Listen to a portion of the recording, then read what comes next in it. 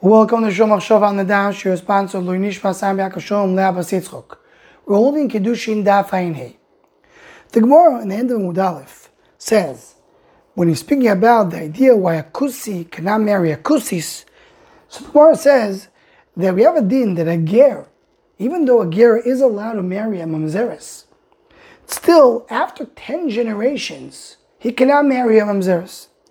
Why 10 generations?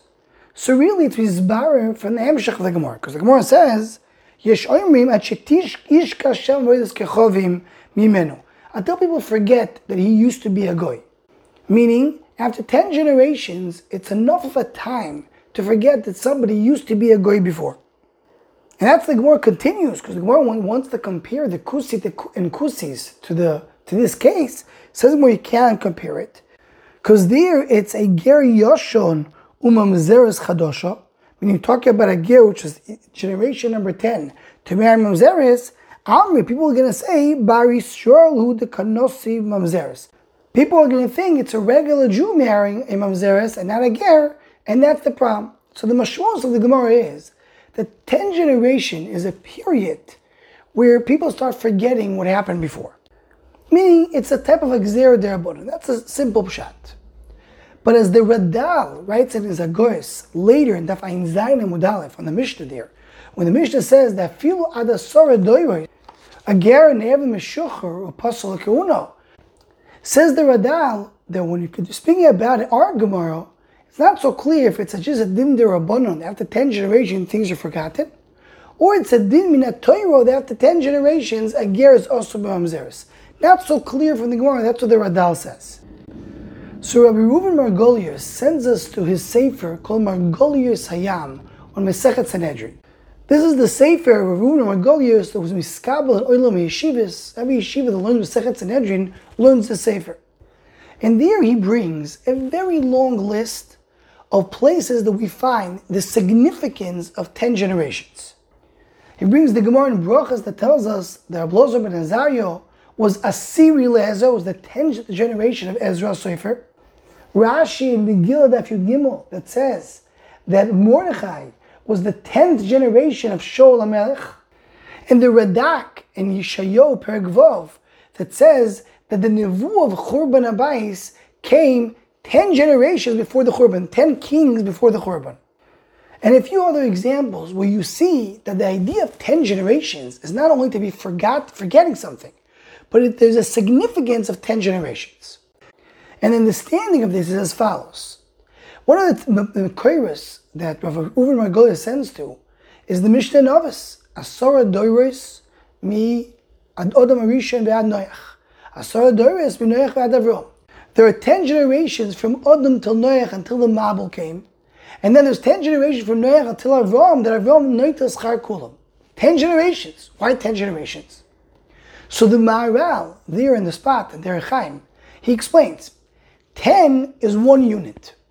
We know the numbers change until 10. 1 is different than 2, 2 is different than 3, 3 is different than 4, until you get to 10. Then you go back to 1. So every 10 is a series on its own. So Kiviyachal Kadosh Baruch Hu gave time from Odom Arishon till Noach for the full series of 10 generations to do tshuva, and when that didn't happen, the Mabul came. The next series of 10 was from Noach till Avram. Avram Avinu came and took Schar Kulam. Every 10 generations is a series on its own. And Reuven Margolius himself has a sefer in the Zohar called Nitzotzei Zohar. That's a Haggaros of the Zohar. And in Parshas Mishpatim, Chelik Beis Daf Kuvdal Damud Beis, he goes on to explain what the Zohar says there, that the one who did Yibum for Tamar was Yehuda, not Yehuda's son. Usually the Yibum has to happen by the brother. Meaning Yehuda's son Shelah should be the one doing the Yibum. Zohar says no, it was specifically Yehuda that needed to do it. So he explains there Rav Reuven Margolius and Nitzotzei Zohar, because from Yehuda to David the Melech is a Soira Doris, is 10 generations. And if the son of Yehuda would be doing the Yibum, so then from Yehuda to David the Melech would be 11 generations.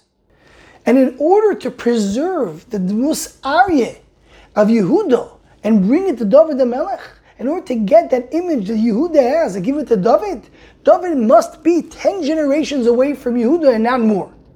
After 10 generations, There's no connection to the first generation. And he sends us to another sefer of Revuin Margoliers on Shulchan Aruch. The sefer is called Nefesh Chaya. And there in Siman Nun Gimel speaks about a yichus regarding a Shliach Tzibur. He mentions there's also this cheshbon of 10 generations, and he brings the name of the Vilna Gaon. What's the pshat in this?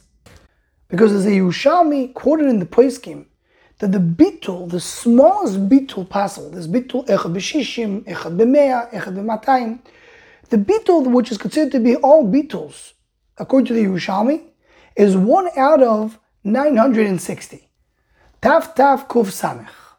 So he does a cheshbon like this. A father and a mother, each one is 50% of the child.